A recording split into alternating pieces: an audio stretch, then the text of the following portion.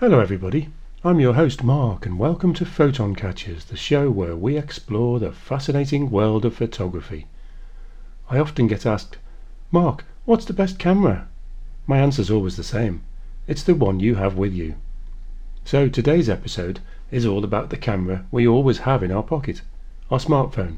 That's right, we're talking about the art of phone photography and unlocking the potential of your phone camera. So grab your phone and let's get started.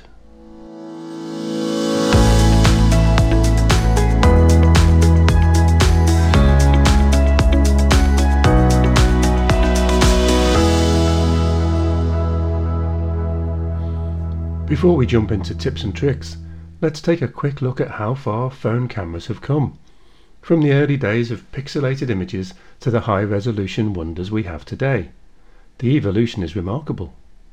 Our smartphones are now equipped with advanced sensors and multiple lenses, making them powerful tools for photography. So what's under the hood of your phone camera?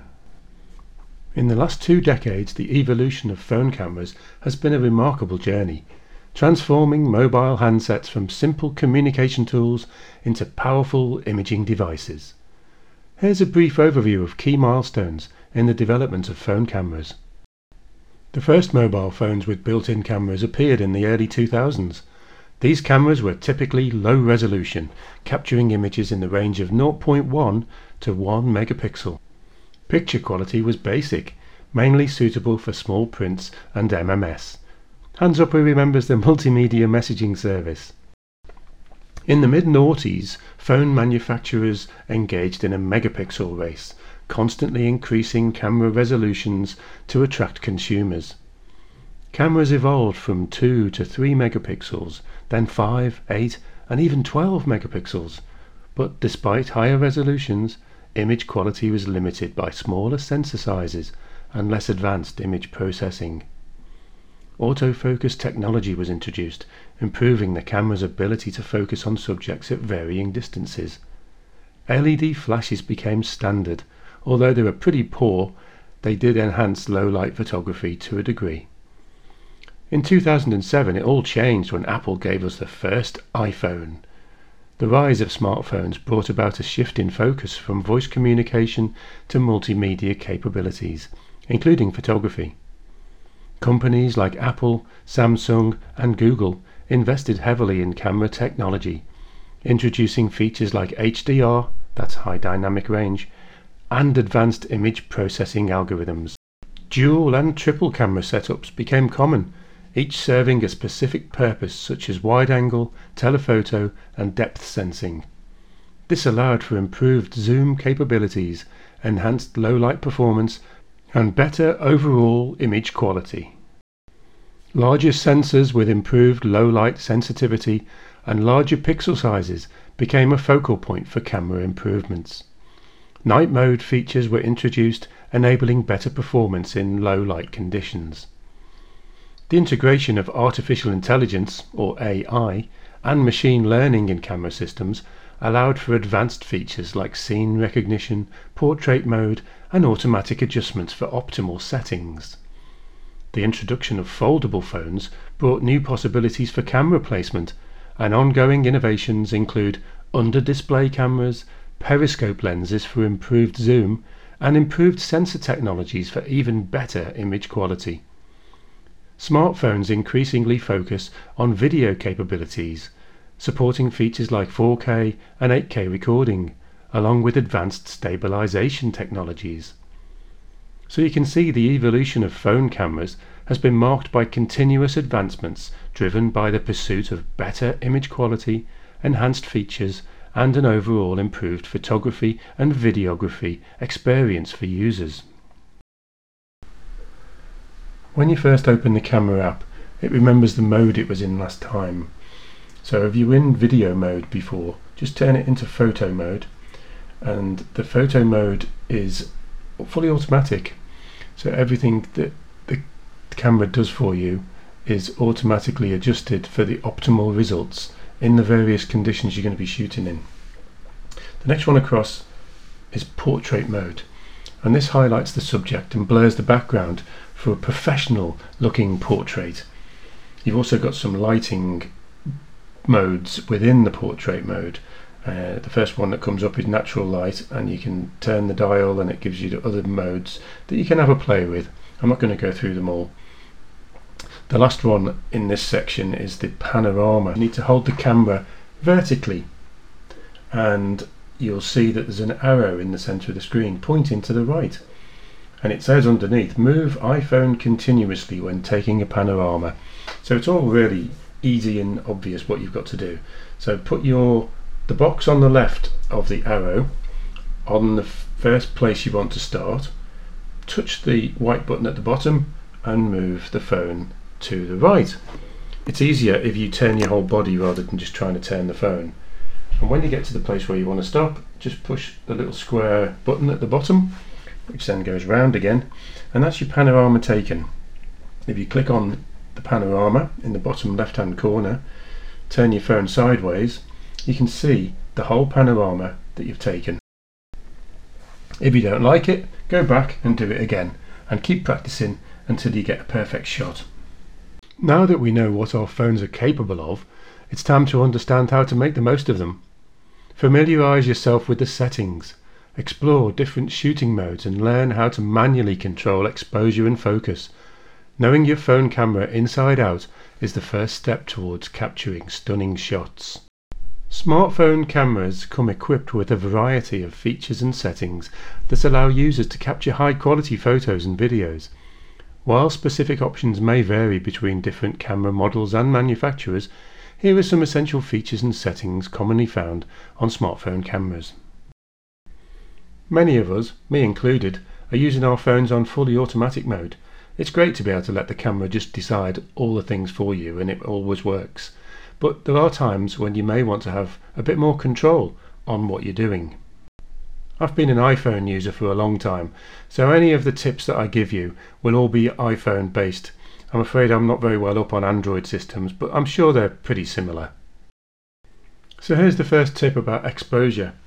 If you hold up the phone in front of you, looking at the screen, and then touch the screen, you'll see a yellow box appear. Next to it there's a picture that looks like a sun.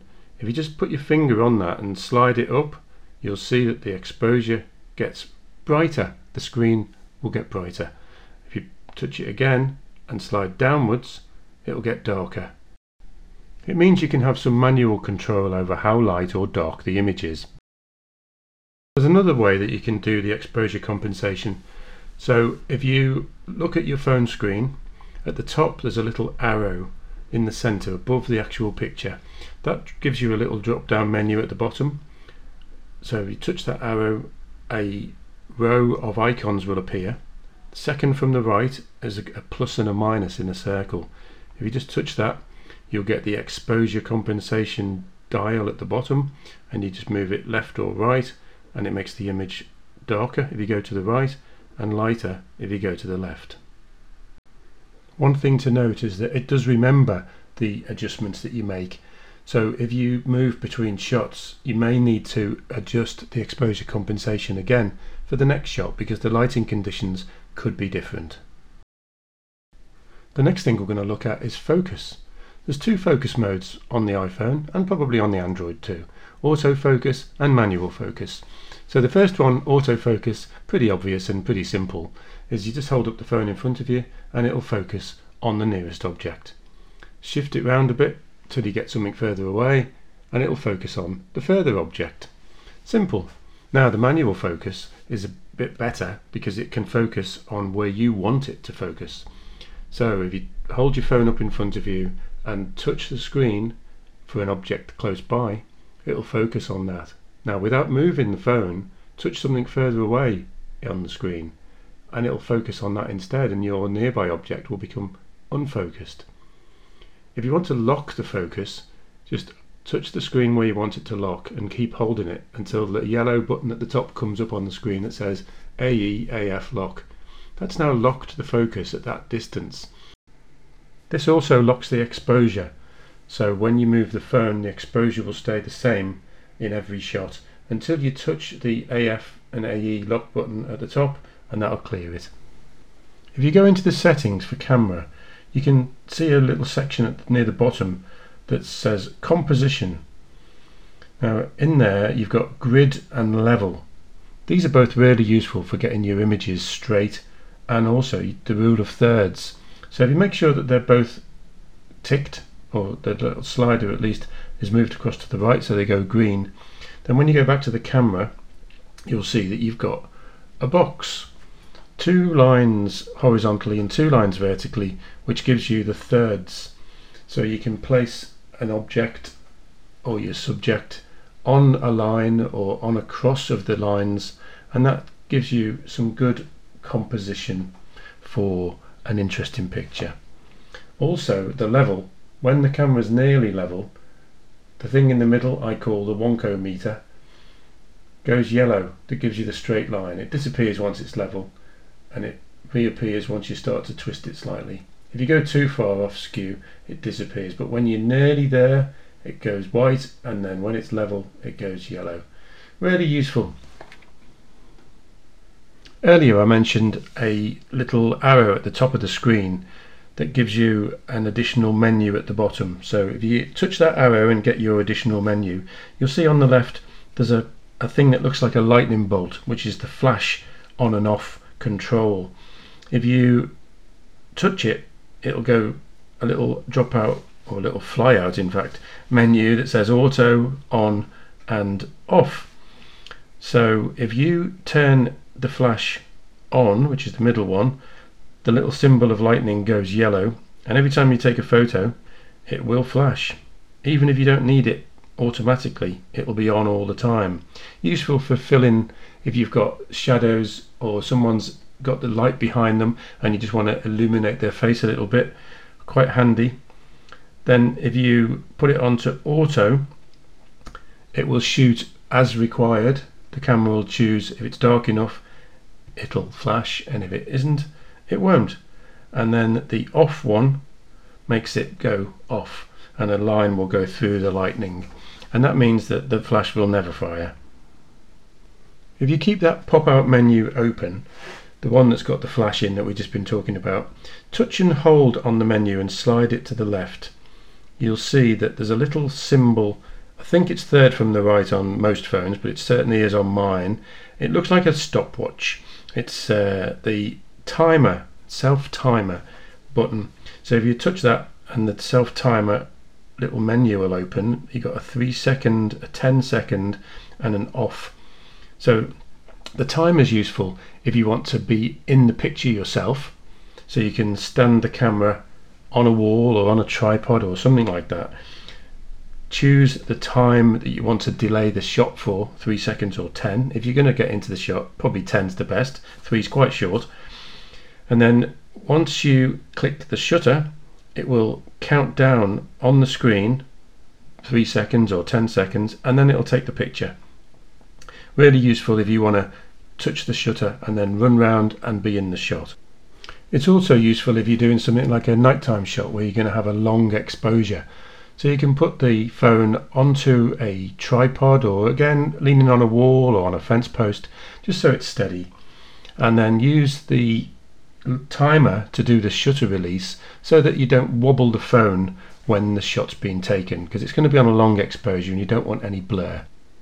So there's just a few things for you to have a look at, but what you need to remember is that the availability of these features may vary among different smartphones, and some high-end models may offer additional advanced capabilities. Also, software updates can introduce new features or enhance existing ones, so just keep up to date with all your software and keep a lookout for any changes in the camera settings. So next up, it's This Week in Photography. In an exciting development, Nikon recently revealed that the Z9 has successfully journeyed to the International Space Station this January. Nikon emphasizes that the camera bodies remain unchanged physically, as mentioned in their official press release. But what exactly does unmodified mean in this context? According to Nikon's statement, the cameras sent to the orbiting laboratory are physically unaltered. This implies that regular consumers on Earth have access to the same robust build quality experienced by the space station crew in the unique conditions of outer space. This serves as a remarkable confirmation of Nikon technology and the Z9's capability to withstand the extreme challenges of zero gravity and space exploration. It's worth noting that this marks the first time a Nikon mirrorless camera has been employed by the space station crew. Nikon, however, clarified that while the camera bodies remain unchanged, custom modifications have been applied to the firmware. These adjustments include enhancements like expanded noise reduction and faster shutter speeds, specifically tailored to address the demanding conditions in space, including exposure to cosmic radiation. Nikon has a rich history of supplying equipment to NASA over the past 5 decades. Previous models like the D4 used by Tim Peake in 2015, the Nikon F5 in 1999, and more recently the D5 and D6 have contributed to space exploration. Beyond capturing breathtaking views of Earth from 400 kilometers above, these cameras play a crucial role in documenting space station activities such as inspections and maintenance. The onboard kit now boasts an impressive lineup of 13 Z9s, over 15 Nikkor Z lenses, including super telephoto and micro lenses, and 15 FTZ2 adapters. With the gap of over 50 years since the Apollo missions, the latest lunar exploration endeavors by Americans involve intriguing challenges. Intuitive Machines is particularly enthusiastic about targeting the lunar pole, believed to harbor valuable resources such as water, in their new lunar missions. A noteworthy aspect of their plan is to capture the automated landing on camera from an external perspective for the first time in history. In simpler terms, the IM-1 mission, classified as a commercial flight, aims to position a camera in close proximity to the lunar surface to document the unfolding landing process. However, the novelty lies in the fact that the camera won't be physically attached to the lander, departing from traditional methods. If successful, this endeavor would mark the first occasion where a third-person view of a spacecraft landing outside of Earth is achieved. This groundbreaking initiative is spearheaded by PhD university students. The landing craft, resembling a structure slightly larger than an old British police box or TARDIS, is designed to autonomously execute the landing using advanced automated systems. This autonomous approach is necessary due to the latency or delay in radio signals from Earth, which makes remote control with the required precision impractical. The craft accommodates various commercial payloads, including the designated camera. The lander is currently in lunar orbit and will shortly make its descent. At an altitude of approximately 100 feet above the lunar surface, the Embry-Riddle Eagle Cam will be deployed to capture what Intuitive Machines aptly describe as an out-of-this-world selfie. The synchronized descent of the camera and the landing craft will result in a captivating record of the lunar landing, offering a unique perspective from the lens of this amazing selfie camera. Hi, I'm back again, and this week we're talking about phone photography. Before we carry on with the next topic, I thought I'd just give you another little quick tip about using the phone's shutter. So, if you're holding the phone in landscape mode, you've got the volume up and volume down buttons at the top. The volume up button acts as a shutter release. Also, if you've got the headphones in, the volume on the headphones also makes the shutter activate. It just means that you don't have to push the screen and potentially wobble the camera. So, moving along, mastering composition can significantly enhance the quality of your photos. So here's a few practical tips on composition, along with some insights on lighting. We've already spoken about the rule of thirds and the 3x3 grid, and if you place your subject along those grid lines or at the intersections, it adds balance and interest to your photo. Don't forget you can go into your camera settings to switch on the grid feature. Last week I spoke about how you can use natural or man-made lines like roads, fences or architectural elements to guide the viewer's eyes towards the main subject. This creates depth and draws attention to where you want it to be. Use elements in your environment to frame your subject.